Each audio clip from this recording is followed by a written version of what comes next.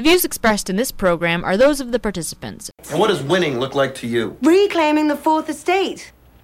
Reclaiming journalism as an honourable profession. A nightly newscast that informs a debate worthy of a great nation. Civility, respect, and a return to what's important. The death of bitchiness, the death of gossip and voyeurism. Speaking truth to stupid. No demographic sweet spot, a place where we all come together. We're coming to a tipping point. I know you know that. There's going to be a huge conversation. Is government an instrument of good, or is it every man for himself? Is there something bigger we want to reach for, or is self-interest our basic resting pulse? You and I have a chance to be among the few people who can frame that debate.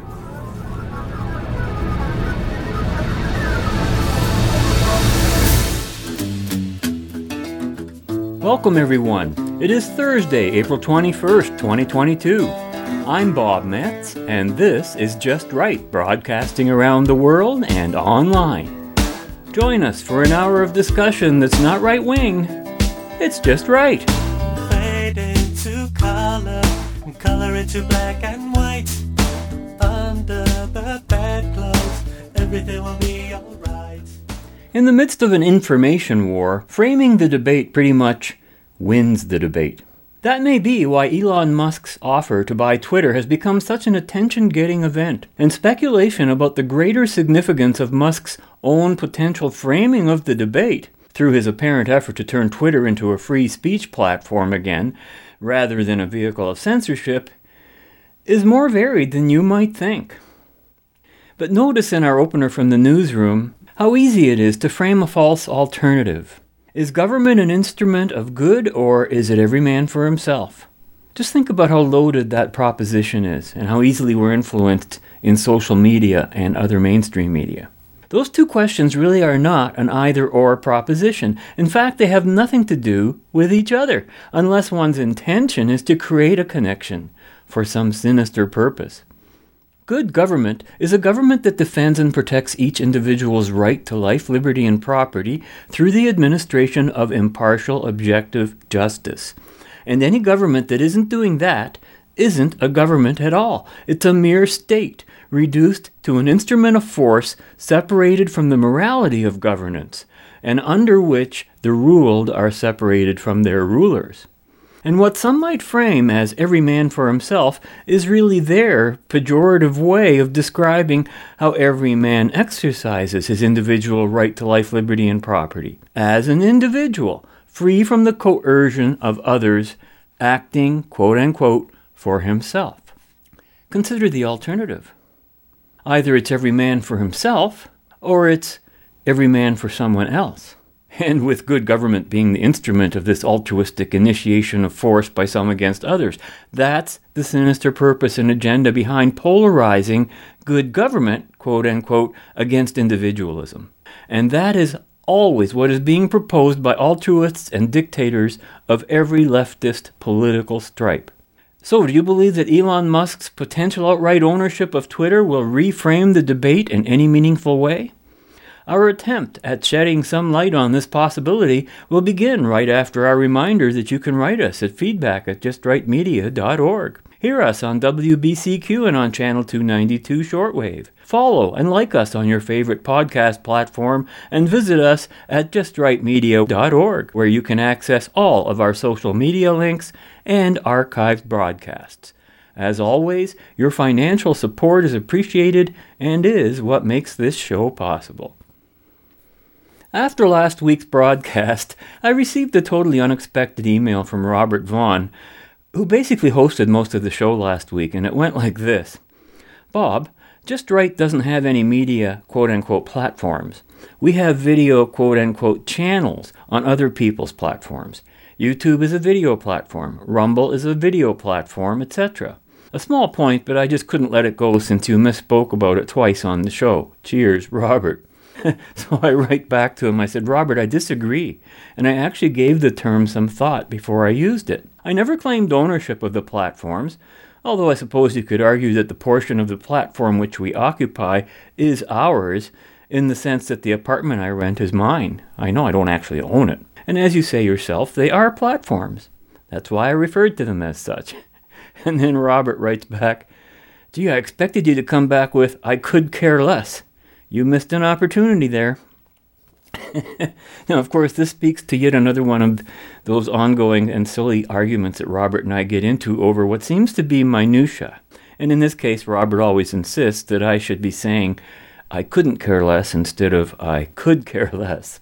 Well, I almost did respond to Robert by saying something along the lines of, "I couldn't care less." But actually, I was being quite serious when I said I gave the term platform some thought before I chose to use it.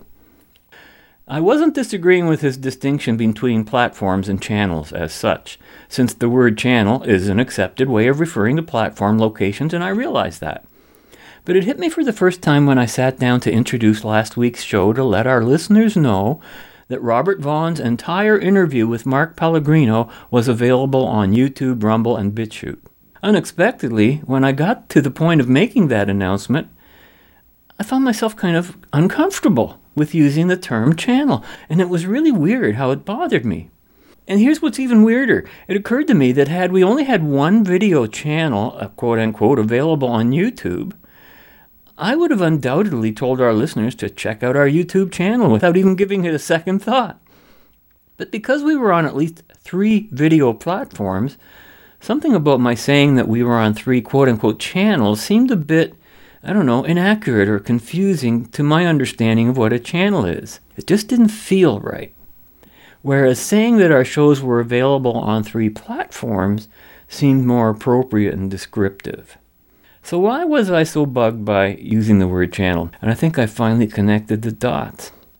Given my broadcast history, which actually began with my attending a radio TV broadcast course in college back in the 70s, I've always associated the term channel with various cable and broadcast frequencies, including radio, TV, and even shortwave, that are specifically regulated and controlled and licensed by governments. Using the word channel instead of platform seems to me a way of framing the coming debate over internet content regulation in Canada by the CRTC in the same way it regulates and, quote-unquote, broadcast channels.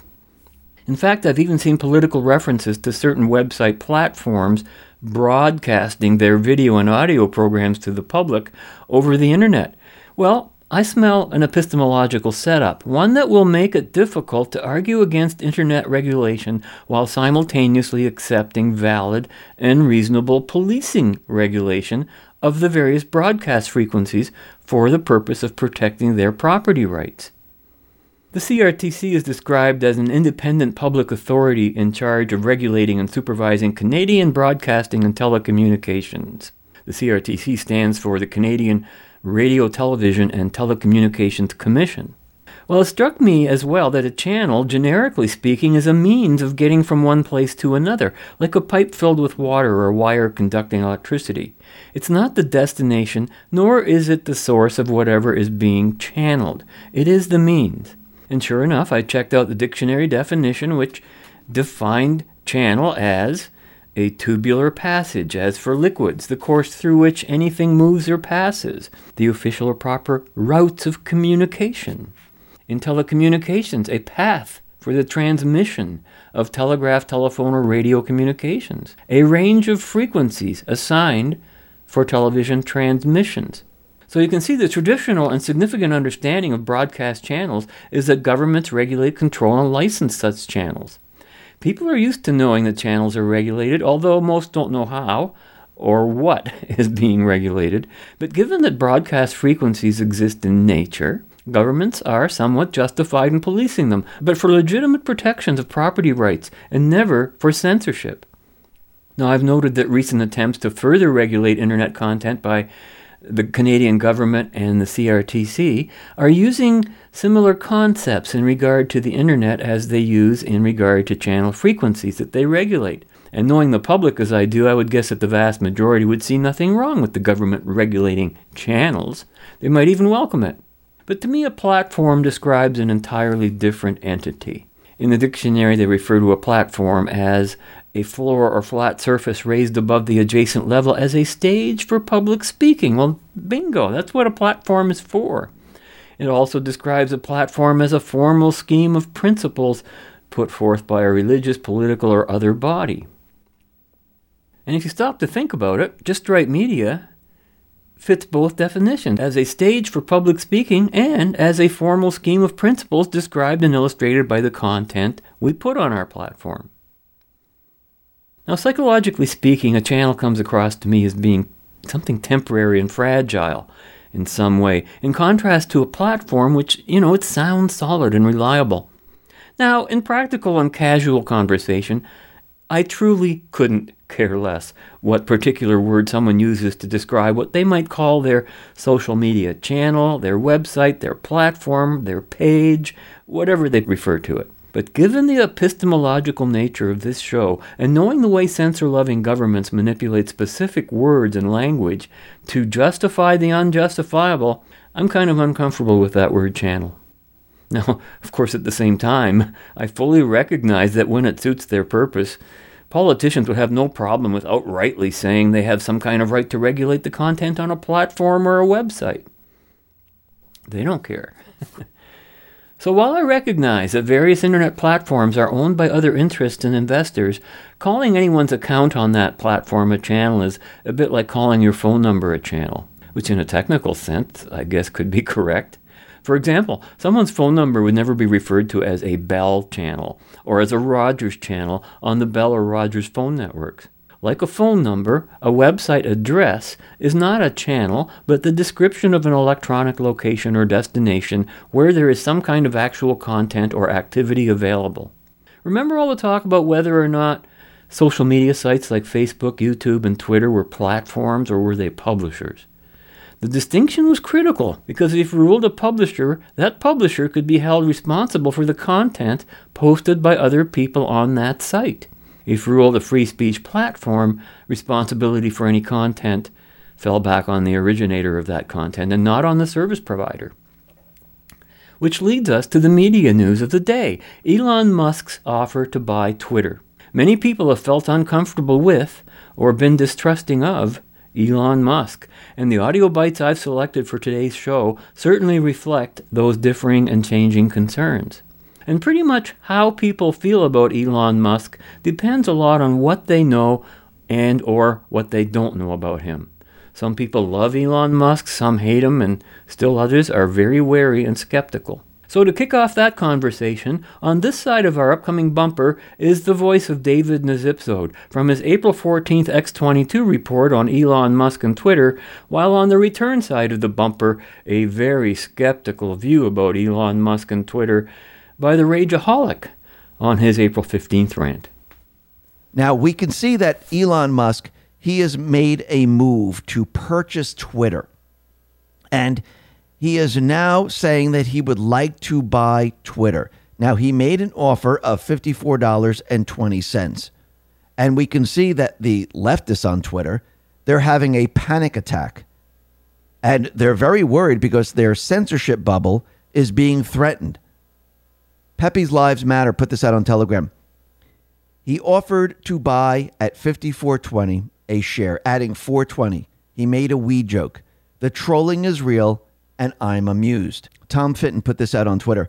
Elon Musk has much to fix. Documents show California state officials coordinated with big tech to censor Americans' election posts. Now think about this. Twitter takes orders from government employees. The government is telling Twitter who to censor, which is a complete violation of everyone's rights. What happens when Elon Musk takes over Twitter? Or if they don't accept the offer, it implodes. But let's say they do accept the offer. What happens to the deep state? They don't have their hotline into Twitter anymore. That disappears, which means they don't have control of what people are saying. You see, Twitter wasn't just doing it on their own. Yes, there are individuals that are censoring people. But when the government picks up the hotline, and we know there is a hotline, it's in court documents, it shows they're actually calling Twitter and saying, yeah, we don't like what this person's saying. We don't care if it's true or not. We just don't like it. Bring them down. That is a violation of our rights. Now, what's very interesting about this is that Alaweed in Saudi Arabia decided that his offer, Elon Musk, $54.20, is not high enough, and they are rejecting the offer. Now, what's very interesting is that Elon Musk responded to this, and he said, interesting, just 2 questions, if I may. How much of Twitter does the kingdom own directly and indirectly? What are the kingdom's views on journalistic freedom of speech? Ooh. Basically just trapped him in that one.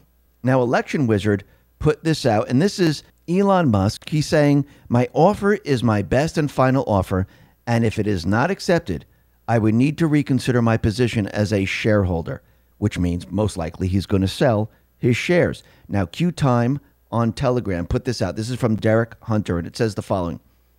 If @Twitter rejects Elon Musk's offer, Paraga has to resign, as will most of the board. They will have acted directly against the financial interest of shareholders, violating their fiduciary duty. Now, that's very interesting. It seems that Elon and the Patriots have set a trap, and it seems we're going to have to watch to see how this plays out, because if they decide not to sell, and actually it's not really up to the board, it's actually up to the shareholders. And I do believe that Elon Musk, he put out another poll and actually asked people the following question. Taking Twitter private at $54.20 should be up to shareholders, not the board.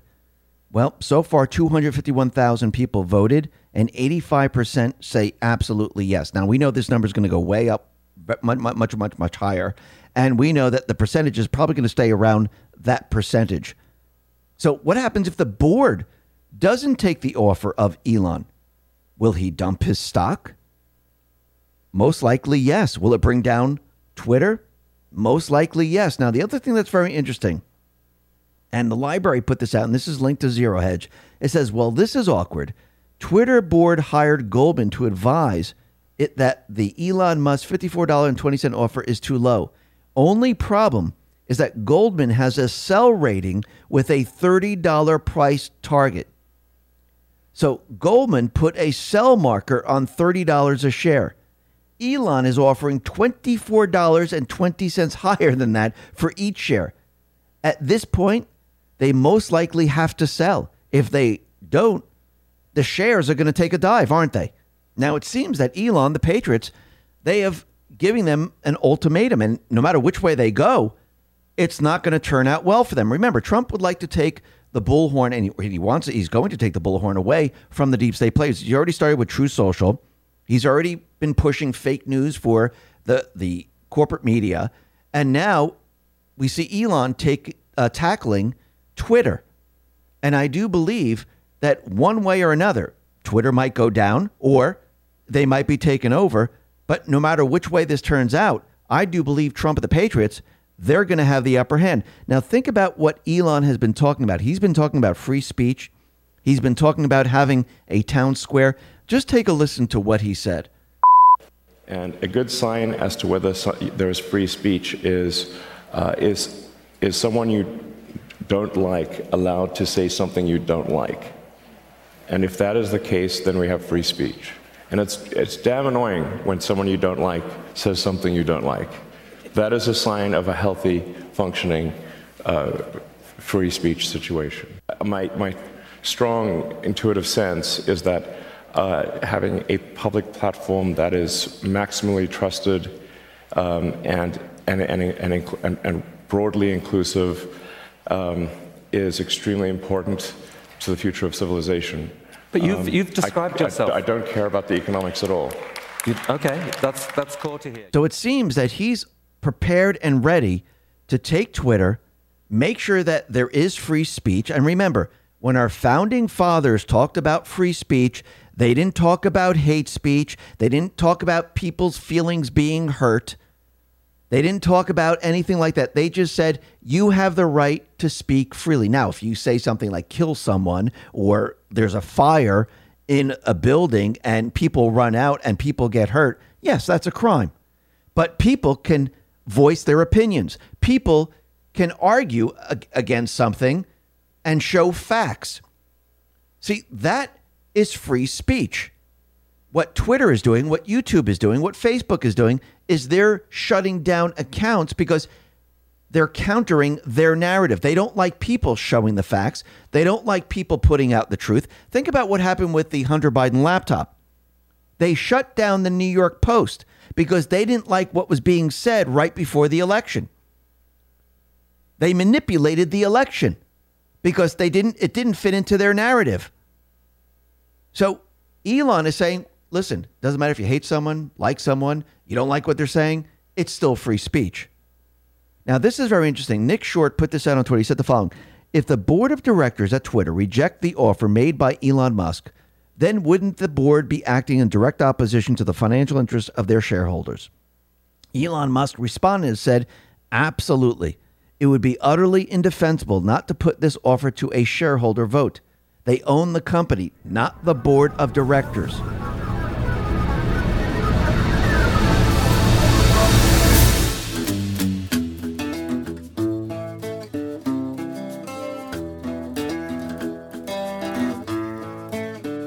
Elon Musk, the founder of SpaceX, indirectly responsible for the formation of PayPal. Not that we should hold that against him. And who could forget electric car manufacturer cum underrated hair metal band Tesla, saving the environment one depleted rare earth mineral mine at a time. But more than that, he's a demigod status uber troll whose mastery of the subtle art form of pissing off the entire leftosphere in a 3-word tweet matches and perhaps even eclipses even the almighty commander-in Cheeto. And speaking of tweets, tonight, the richest man in the world is hunting for more, mounting a hostile takeover bid for Twitter with a $43 billion cash offer. You made an offer to buy Twitter. Why? How'd you know?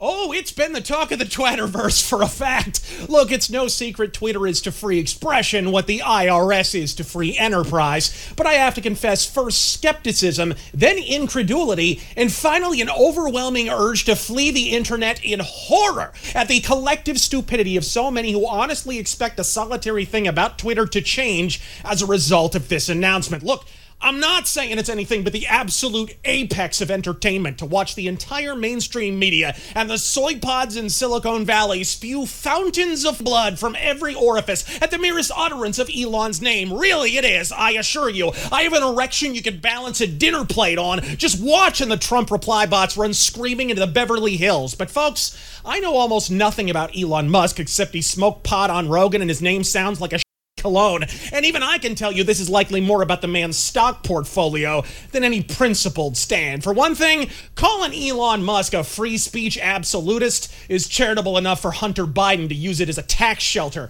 I'm not saying he's pro-censorship. I'm willing to bandy the benefit of the doubt, but the dude has taken righteous blows of federal cash from governments that absolutely are pro-censorship. For another, let's just say his personal politics are not what I'd describe as a blinding beacon of base. Look, I get that he has to sell those electric Tonka toys, but every time this goldfish face starts rapping about environmental issues, he's Greta Thunberg in a toupee. And speaking of bad haircuts, Michael Malice can wax hyperbolic about how he's done more for conservatives than conservatives have. All he likes. Not even Mitt Romney supports a carbon tax, chief. Elon Musk does. And Mitt Mormo just voted to appoint a pedo apologist to the highest court in the land. Then again, his religion was co-founded by a dude literally named Brigham Young. Who's the next SCOTUS nominee, Phil McCracken or Dick Gozinia? Not that I don't sympathize with the hope of change. Over the past 5 years, as I predicted before it even began, Twitter had been wielding the banhammer like Will Smith wields an effeminate backhand. But, well, if you got an axe to grind with Twitter, I'm on like my 15th big boy timeout for saying yucky things like Biden winning a higher percentage of the Detroit black vote than Obama. The first black president is harder to understand than Lemmy on Novocaine. It's no fun, but then neither is Twitter since T-Rump got deplatformed for telling people to protest peacefully. gracefully. And like the Tangerine in Chief, I got more suspension problems than Ted Kennedy's Oldsmobile. Which is why I'm telling you now and for all time, temper your expectations. Not because you shouldn't trust Elon Musk, although you absolutely shouldn't, but because of basic bitch reasons like, the fact that at a mere 10% of shares, Elon Musk lacks the power to unilaterally alter Twitter policy on free speech or anything else. That would require a share of 51% to 4, meaning Musk will have to persuade a room full of his fellow shareholders, most of whom have politics that make Rage Against the Machine look like Merle Haggard, to break his way to the tune of 41% or so. The board he just refused to join, and which just rejected his offer to sell outright, might I add. Because if Twitter's board had any more Saudis, they'd have to hold the next shareholder meeting in a field in Pennsylvania. What can I say? Democracy was a mistake, which gives it at least one thing in common with Twitter. So while I am indeed laughing at the Marxist meltdown from the very same fuckwits who've been perpetually shrieking the words, "It's a private company," for the past 4 years, I'm also aware it's Twitter. Could something improve? Could this be more than a mere shuffling of stock for a quick pump and dump payday? Sure, Elon Musk has certainly arisen from South African obscurity to the wealthiest man in the world. He must have something resembling a clue, disproving in the process the age-old axiom that Africa doesn't produce great leaders. I mean, come on! Just look at Obama. So as you can hear, the Rageaholic is enjoying the left's meltdown.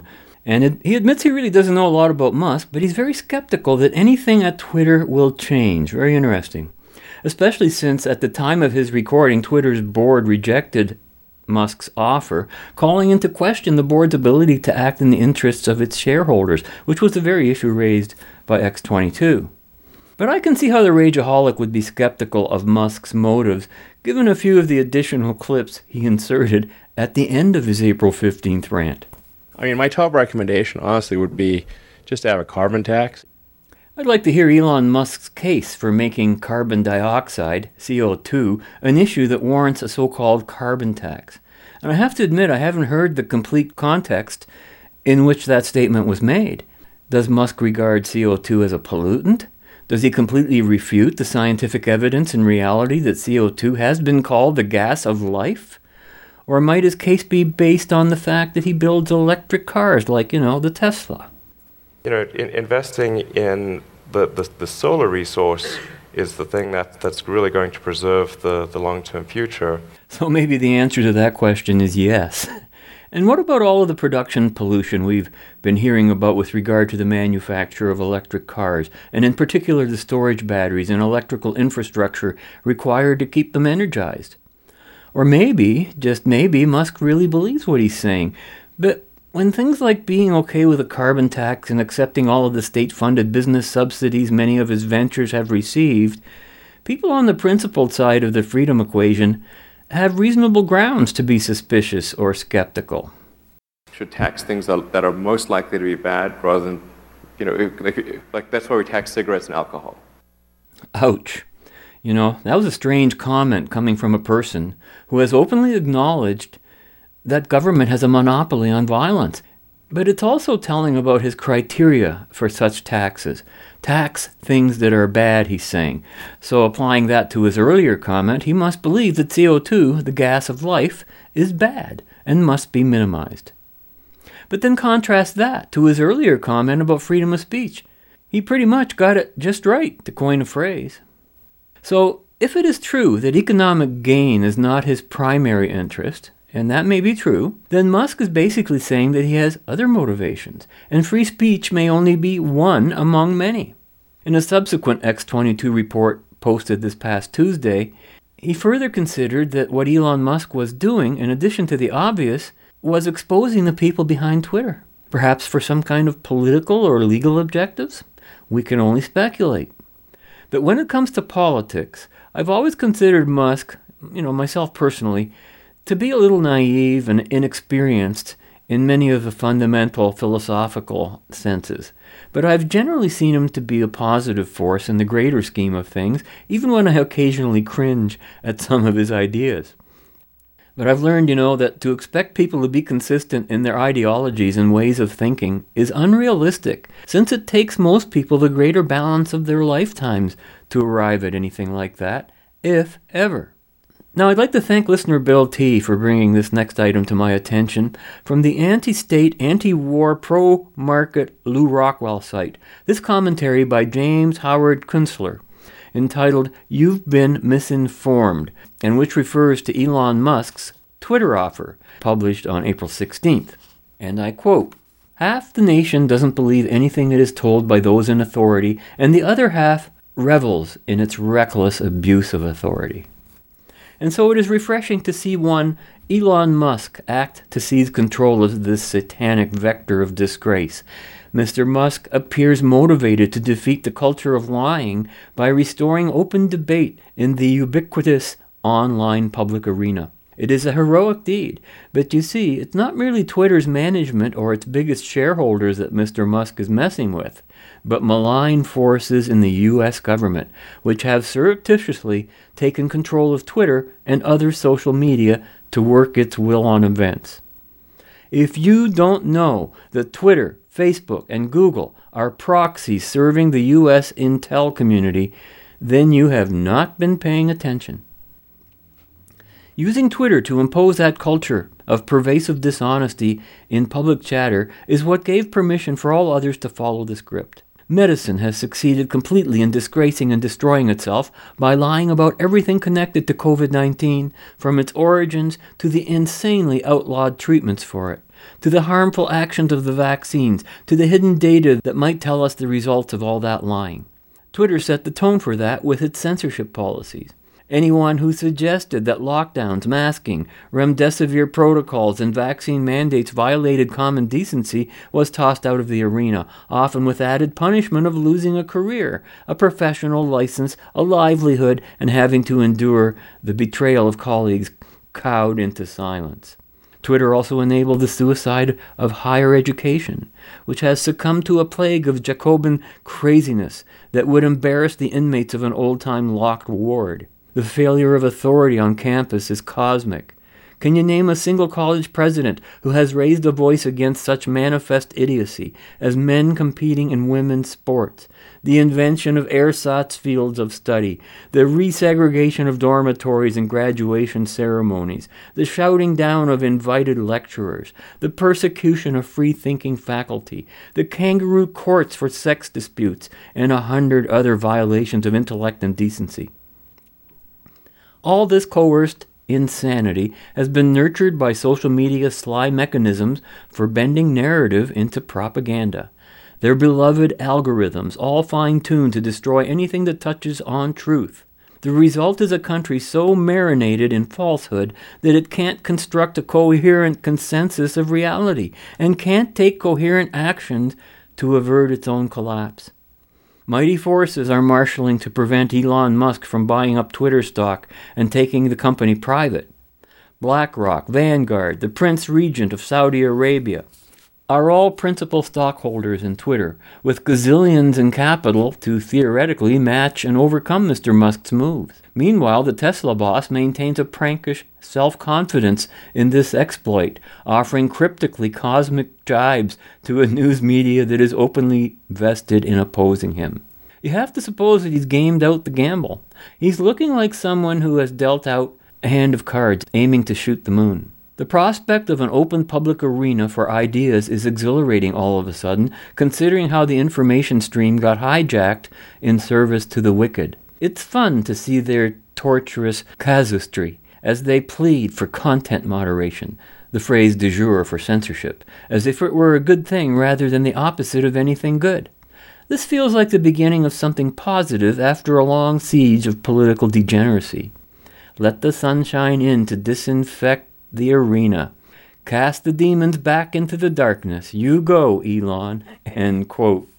And as an example of Mr. Kunstler's having fun watching them be tortured as they plead for content moderation, I'm sure that many of you may have already heard this reaction to Elon Musk's offer to buy Twitter on MSNBC.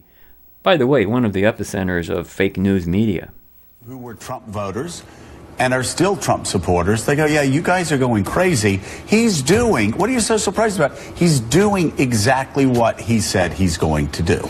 Well, and I think that the dangerous, edges here are that he's trying to undermine the media, trying to make up his own facts.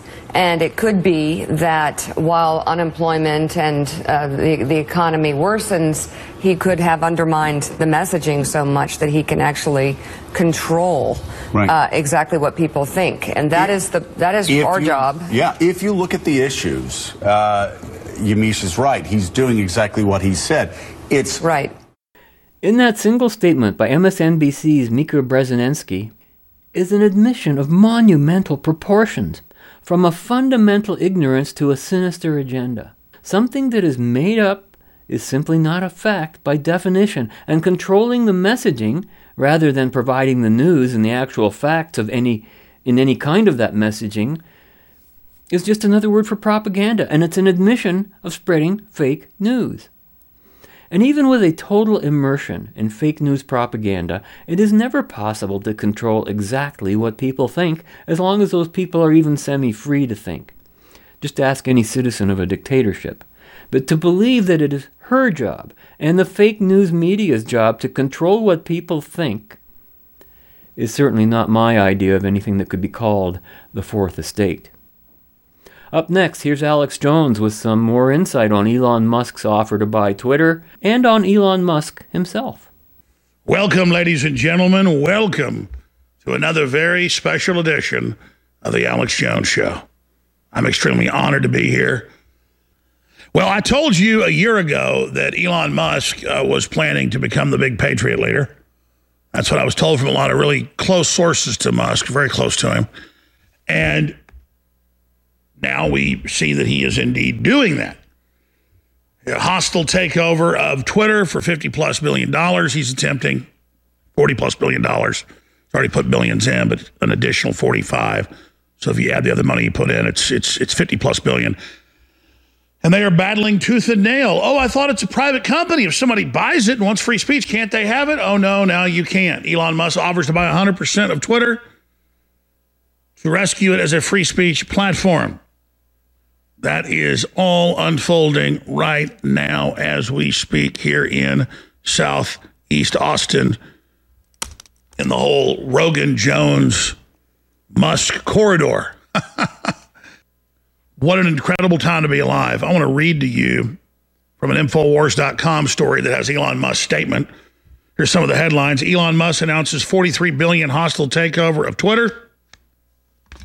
Elon Musk offers to buy 100% of Twitter to rescue it as a free speech platform.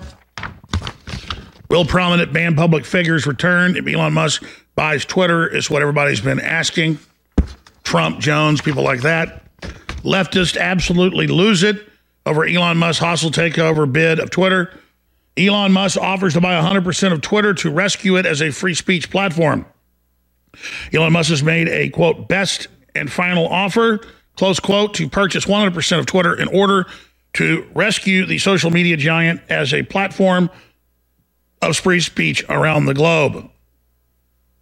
In an updated filing, Musk has offered to purchase Twitter for $54.20 per share in cash, an amount that puts the value of the company at around $43 billion. Musk asserted in the filing that if the offer was declined, he would reconsider my position as a shareholder, meaning he would dispose of his stake.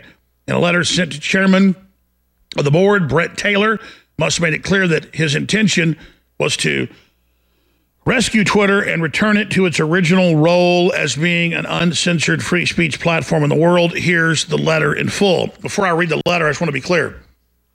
Some folks will say, I don't care about Twitter. I don't care about Facebook. I don't care about Instagram. I don't care about it. Leave them alone. They're horrible. They're censoring. They're evil.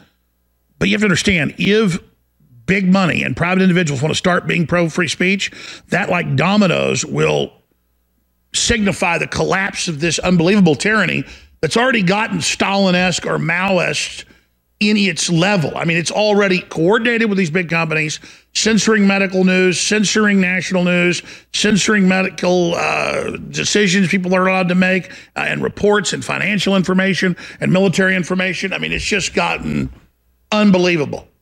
And so there's got to be some point when we hit bottom, and communist China is not a blueprint of how we should be living. It's not an owner's manual. It's the example of what not to be. So here is his short letter in full. Brett Taylor, chairman of the board. I invested in Twitter as I believe it has potential to be a platform for free speech around the globe. And I believe free speech is a societal imperative for a functioning democracy. However, since making my investment, I now realize the company will neither thrive nor serve this societal imperative in its current form. Twitter needs to be transformed as a private company. As a result, I am offering to buy 100% of Twitter for $54.20 per share in cash, a 54% premium over the day before I began investing in Twitter, and a 38% premium over the day before my investment was publicly announced. My offer is my best and final offer, and it is not acceptable. I will need to reconsider my position as a shareholder. Twitter has extraordinary potential. I will unlock it, Elon Musk. So he's already massively increased the value, almost 30% just since he started buying into it a week ago. And he's saying, it's going to go up 10x if you just let me take control of it and stop censoring everybody. And their response is, no, hell no. We want to censor everybody because George Soros is also a big shareholder. According to Vital Knowledge, Adam Crisafulli Musk offer is too low for shareholders of the board to accept. However, the offer is likely to send the blue checkmark journalist and far left activists into hysterics, given they have largely turned Twitter into a platform that buries and ring fences free speech rather than facilitates it. And it goes on from there. It was already up more than 10%. Now it's up 18% on that just since last night's announcement. So, very, very exciting things taking place. And a lot of people on Twitter, hundreds of thousands of retweets, have been talking about the fact that can Elon hurry up and unban Alex Jones? Nature needs healing, says Blair White. If Elon brings Trump and Alex Jones back, his investment in Twitter might be 10x overnight. Jordan Shachetel, some of the other ones. Brett Sampson, do you think Elon Musk should bring Donald Trump, Louis Farrakhan, and Alex Jones back to Twitter in order to begin restoring free speech? So I'm very honored to be at the very center of these international, national discussions.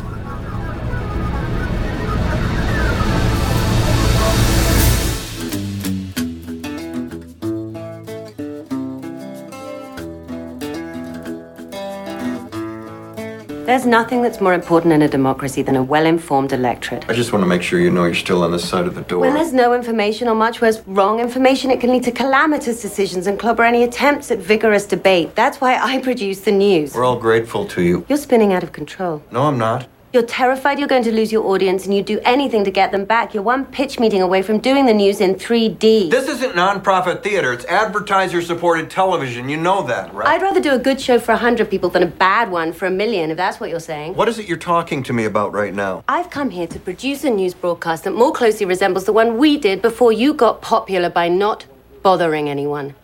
Leno. I think Jay and I would rather be employed if it's all the same to you. It's not all the same to me, you punk. I've come here to take your IQ and your talent and put it to some patriotic use. And where does it say that a good news show can't be popular? Nielsen ratings. We're going to do a good news show and make it popular at the same time. That is impossible. Between your brains, charm, looks, and affability, and my refusal to live in reality. It's impossible, man. The social scientists have concluded that the country is more polarized than at any time since the Civil War. The Civil War. Yes, people choose the news they want now, but we People overcome choose the that. facts they want now. So what you've just described is impossible. Only if you think an overwhelming majority of Americans are preternaturally stupid. I do. I don't. And if you let me, I can prove it. You know what you left out of your sermon? That America is the only country on the planet that since its birth has said over and over and over that we can do better. It's part of our DNA. People will want the news if you give it to them with integrity. Not everybody, not even a lot of people. 5%. And 5% more of anything is what makes the difference in this country. So we can do better.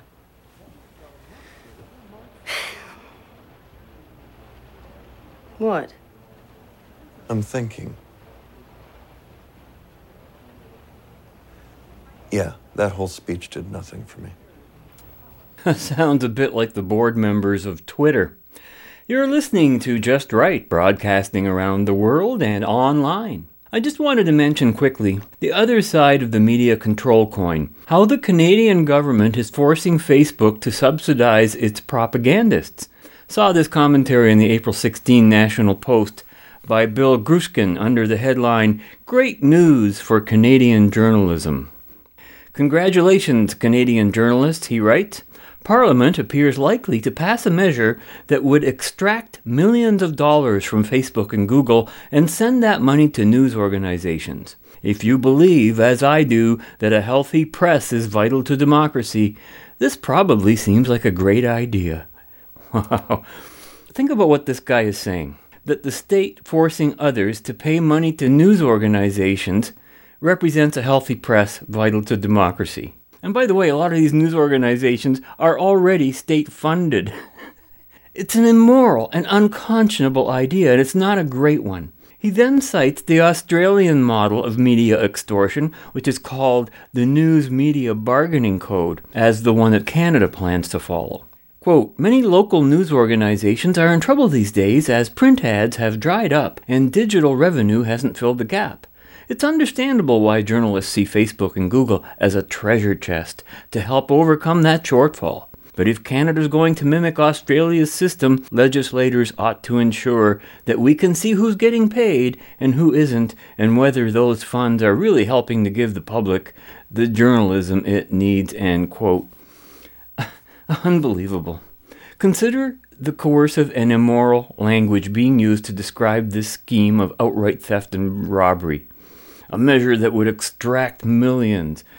You know, it's understandable why journalists see Facebook as a treasure chest. Yeah, because they're a bunch of pirates whose only justification for their actions is their own well-earned poverty. And they actually use that to justify stealing the wealth of their target. And I'm no fan of Facebook or Google, and you know that. But if the government thinks it can force fascist partnerships like this on them, then you and I are not far behind. On this side of our upcoming bumper is once again an item from the X22 report, this time from April 16, with guest reporter Jordan Sather. And on the return side of the bumper, Press for Truth's Dan Dix says we should privatize everything. So, I mean, you're talking about Twitter, YouTube. I mean, right now we have Elon Musk, and I just want to touch upon this, where, you know, he purchased like 9% of the stock, and now he made an offer to buy Twitter. I mean, what do you make of this? I mean, do you think this is part of an overall plan, or he just came out of nowhere and said, you know what, I just want Twitter? Oh, man.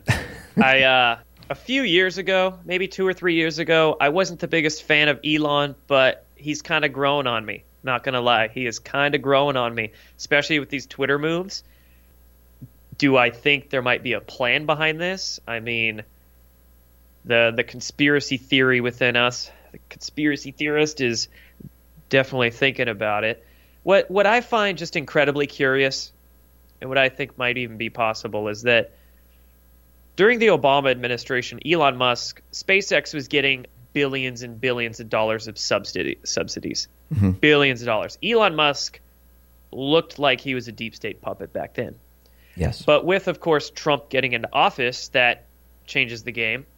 It looks like Trump was able to cut the puppet strings of a few people. And during Trump's tenure as president, Elon Musk became the Department of Defense's #1 contractor. Elon Musk can thank his $250 billion net worth to, in large part, President Trump. Now, you know, of course, Trump got censored off of Twitter about 1.5 years ago. Elon Musk is now making a move to take over Twitter. So I'm just speculating. We're speculating, of course, yes. But could there have been a deal made where Trump said, Elon, I'll get you a lot of money, I'll get you a lot of contracts, but what you have to do for us, for me, for us, is work to, put some of that money to use and go after big tech with it, go after taking over Twitter. I don't know. But regardless of how this happened, looks like it's very well happening. Twitter might get taken over by Elon Musk, and then we can theorize what might happen in the future. Elon Musk says he's a free speech absolutist. So he says, calls himself. Let's see if he really means that. And maybe Elon Musk is taking over Twitter to do some sort of controlled implosion with it. I can't help but think of Donald Trump's class action lawsuit that he still has going against big tech, YouTube, Facebook, and Twitter. So could Elon Musk getting into the control of Twitter, he then agree to some sort of settlement deal with Trump and his class action? Could this then deflate Twitter to a point where Twitter gets sold to Trump's digital acquisition company, or there is maybe some sort of merger between between Twitter and Truth Social? Truth Social is then able to acquire a lot of the infrastructure and the fancy development and code that Twitter has. Who knows? Again, this is all theory, but this is a huge development. It really is. And I think Elon Musk, like I said, I'm warming up to him and what he's doing. I think this is great.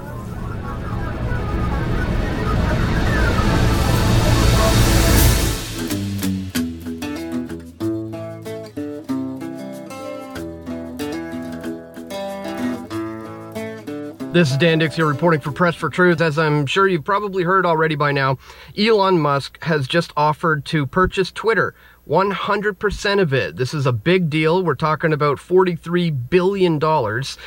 Here it is. He says on Twitter, I made an offer. He also says he's going to endeavor to keep as many shareholders in privatized Twitter as allowed by law. And interestingly enough, he has this pinned tweet here. And this is actually a response to this tweet. I don't believe that the proposed offer by Elon Musk, 5420, it's so funny that 420 is in there, 5420, 5420, comes close to the intrinsic value of Twitter given its growth prospects. Being one of the largest and long-term shareholders of Twitter, Kingdom KHC and I reject this offer, to which he says, interesting. Just two questions, if I may. How much of Twitter does the Kingdom own directly and indirectly? And what are the Kingdom's views on journalistic freedom of speech? Boom! Talk about throwing the ball right back in their court. I thought that was a pretty good response. It should be interesting to see how they're going to respond to that. But you guys may recall when all this started a little over a week ago, I think it was 10 days ago now, I put out this video titled, Elon Musk now owns largest stake in Twitter with 9.2%. What's next for free speech online? And it says here in this video, Dan Dix of Press for Truth looks into Musk's apparent intentions with becoming the largest Twitter shareholder, while also explaining the new controversial Bill C-11, which is really just Bill C-10 rebranded. But in that video, I was suggesting that I didn't think that he was getting into this for monetary gain or just to make a point. If he was, it would be a couple of percents. I don't think, by him becoming the largest shareholder, it was clear to me that he had intentions to, fundamentally change the way the company operates. And now it looks like he's going to be doing just that, making it private. We're going to talk about the need to privatize everything. He wants to make it open source, put the algorithm on GitHub so everybody can look through the source code, making it completely transparent and making it private, which would do better in the long run for freedom of speech. So let's take a look at the SEC filing. Here it is. And if you scroll down, you can see his letter to Brett Taylor, the chairman of the board. It says, Twitter needs to be transformed as a private company. As a result, I'm offering to buy 100% of Twitter. It goes on to say here, as I indicated this weekend, I believe that the company should be private and go through the changes that need to be made in order for it to do that. After the past several days of thinking this over, I've decided I want to acquire the company and take it private. I'm going to send you an offer letter tonight. It will be public in the morning. Are you available to chat? And just like that, $43 million deal has been offered for this man to purchase Twitter. Now, as I said, I don't think this was for monetary gain. This is to fundamentally change the free flow of free speech on, as he called it, society's public square. Now, I don't have any faith in these billionaire oligarchs or that he's going to be some sort of savior of free speech. But it's interesting to pay attention to nonetheless. And I wanted to point you to this article too. Buying Twitter is not a way to make money, he recently said in a TED Talk interview. Speaking for the first time since news broke of his attempts to buy all of Twitter, Tesla CEO Elon Musk said his offer had been made for the public good. Musk emphasized that he was motivated by the public interest value of the platform. Twitter's become kind of a de facto town square, so it's just really important that people have both the reality and the perception that they're able to speak freely within the bounds of the law, Musk said. He was speaking at a TED Talk in Vancouver earlier this morning. To protect the venue, Musk went on to say he believes Twitter should be open source algorithm. In order to build trust and ensure availability, the code should be on GitHub so people can look through it, he said. But I gotta say, his ideas of privatization, I am in fully agreement with. In fact, I think he should take it a step further and privatize absolutely everything. Privatize the insurance companies, privatize the post office, privatize the roads. And you could even take it as far as privatize the oceans and outer space for that matter. There's a great presentation I'd like to point you in the direction of by Walter Block. It's called The Case to Privatize Everything. And he outlines why free markets are far more preferable to government monopolization. And, for example, in the case of privatizing the roads, everything would be much more safe, much more efficient. And he paints a clear case for that. And I would have to agree with him. And I hope those ideas would make its way to Elon Musk, who seems to understand that government has a monopoly on violence and that free speech needs to be upheld in this system that we have that is so-called democracy. Wow, that brings back memories. I recall when Dr. Walter Block was a senior economist at the Fraser Institute, and he was a regular speaker at the Freedom Party of Ontario events and wrote several articles and essays for some of Freedom Party's newsletters. That was back in the 1990s or so. And you can still find most of those appearances by visiting the Freedom Party of Ontario's website at freedomparty.on.ca and just search for Walter Block in the archive.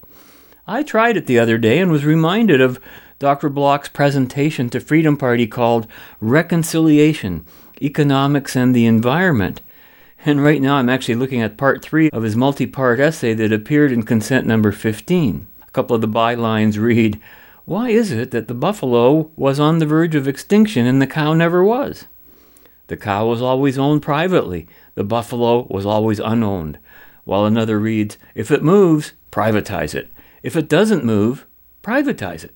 Privatize everything." That's our motto here. You know, it's ironic that in my younger days I actually believed that the broadcast radio industry might be a good place to invest for a future career. But I'd never heard of the CRTC.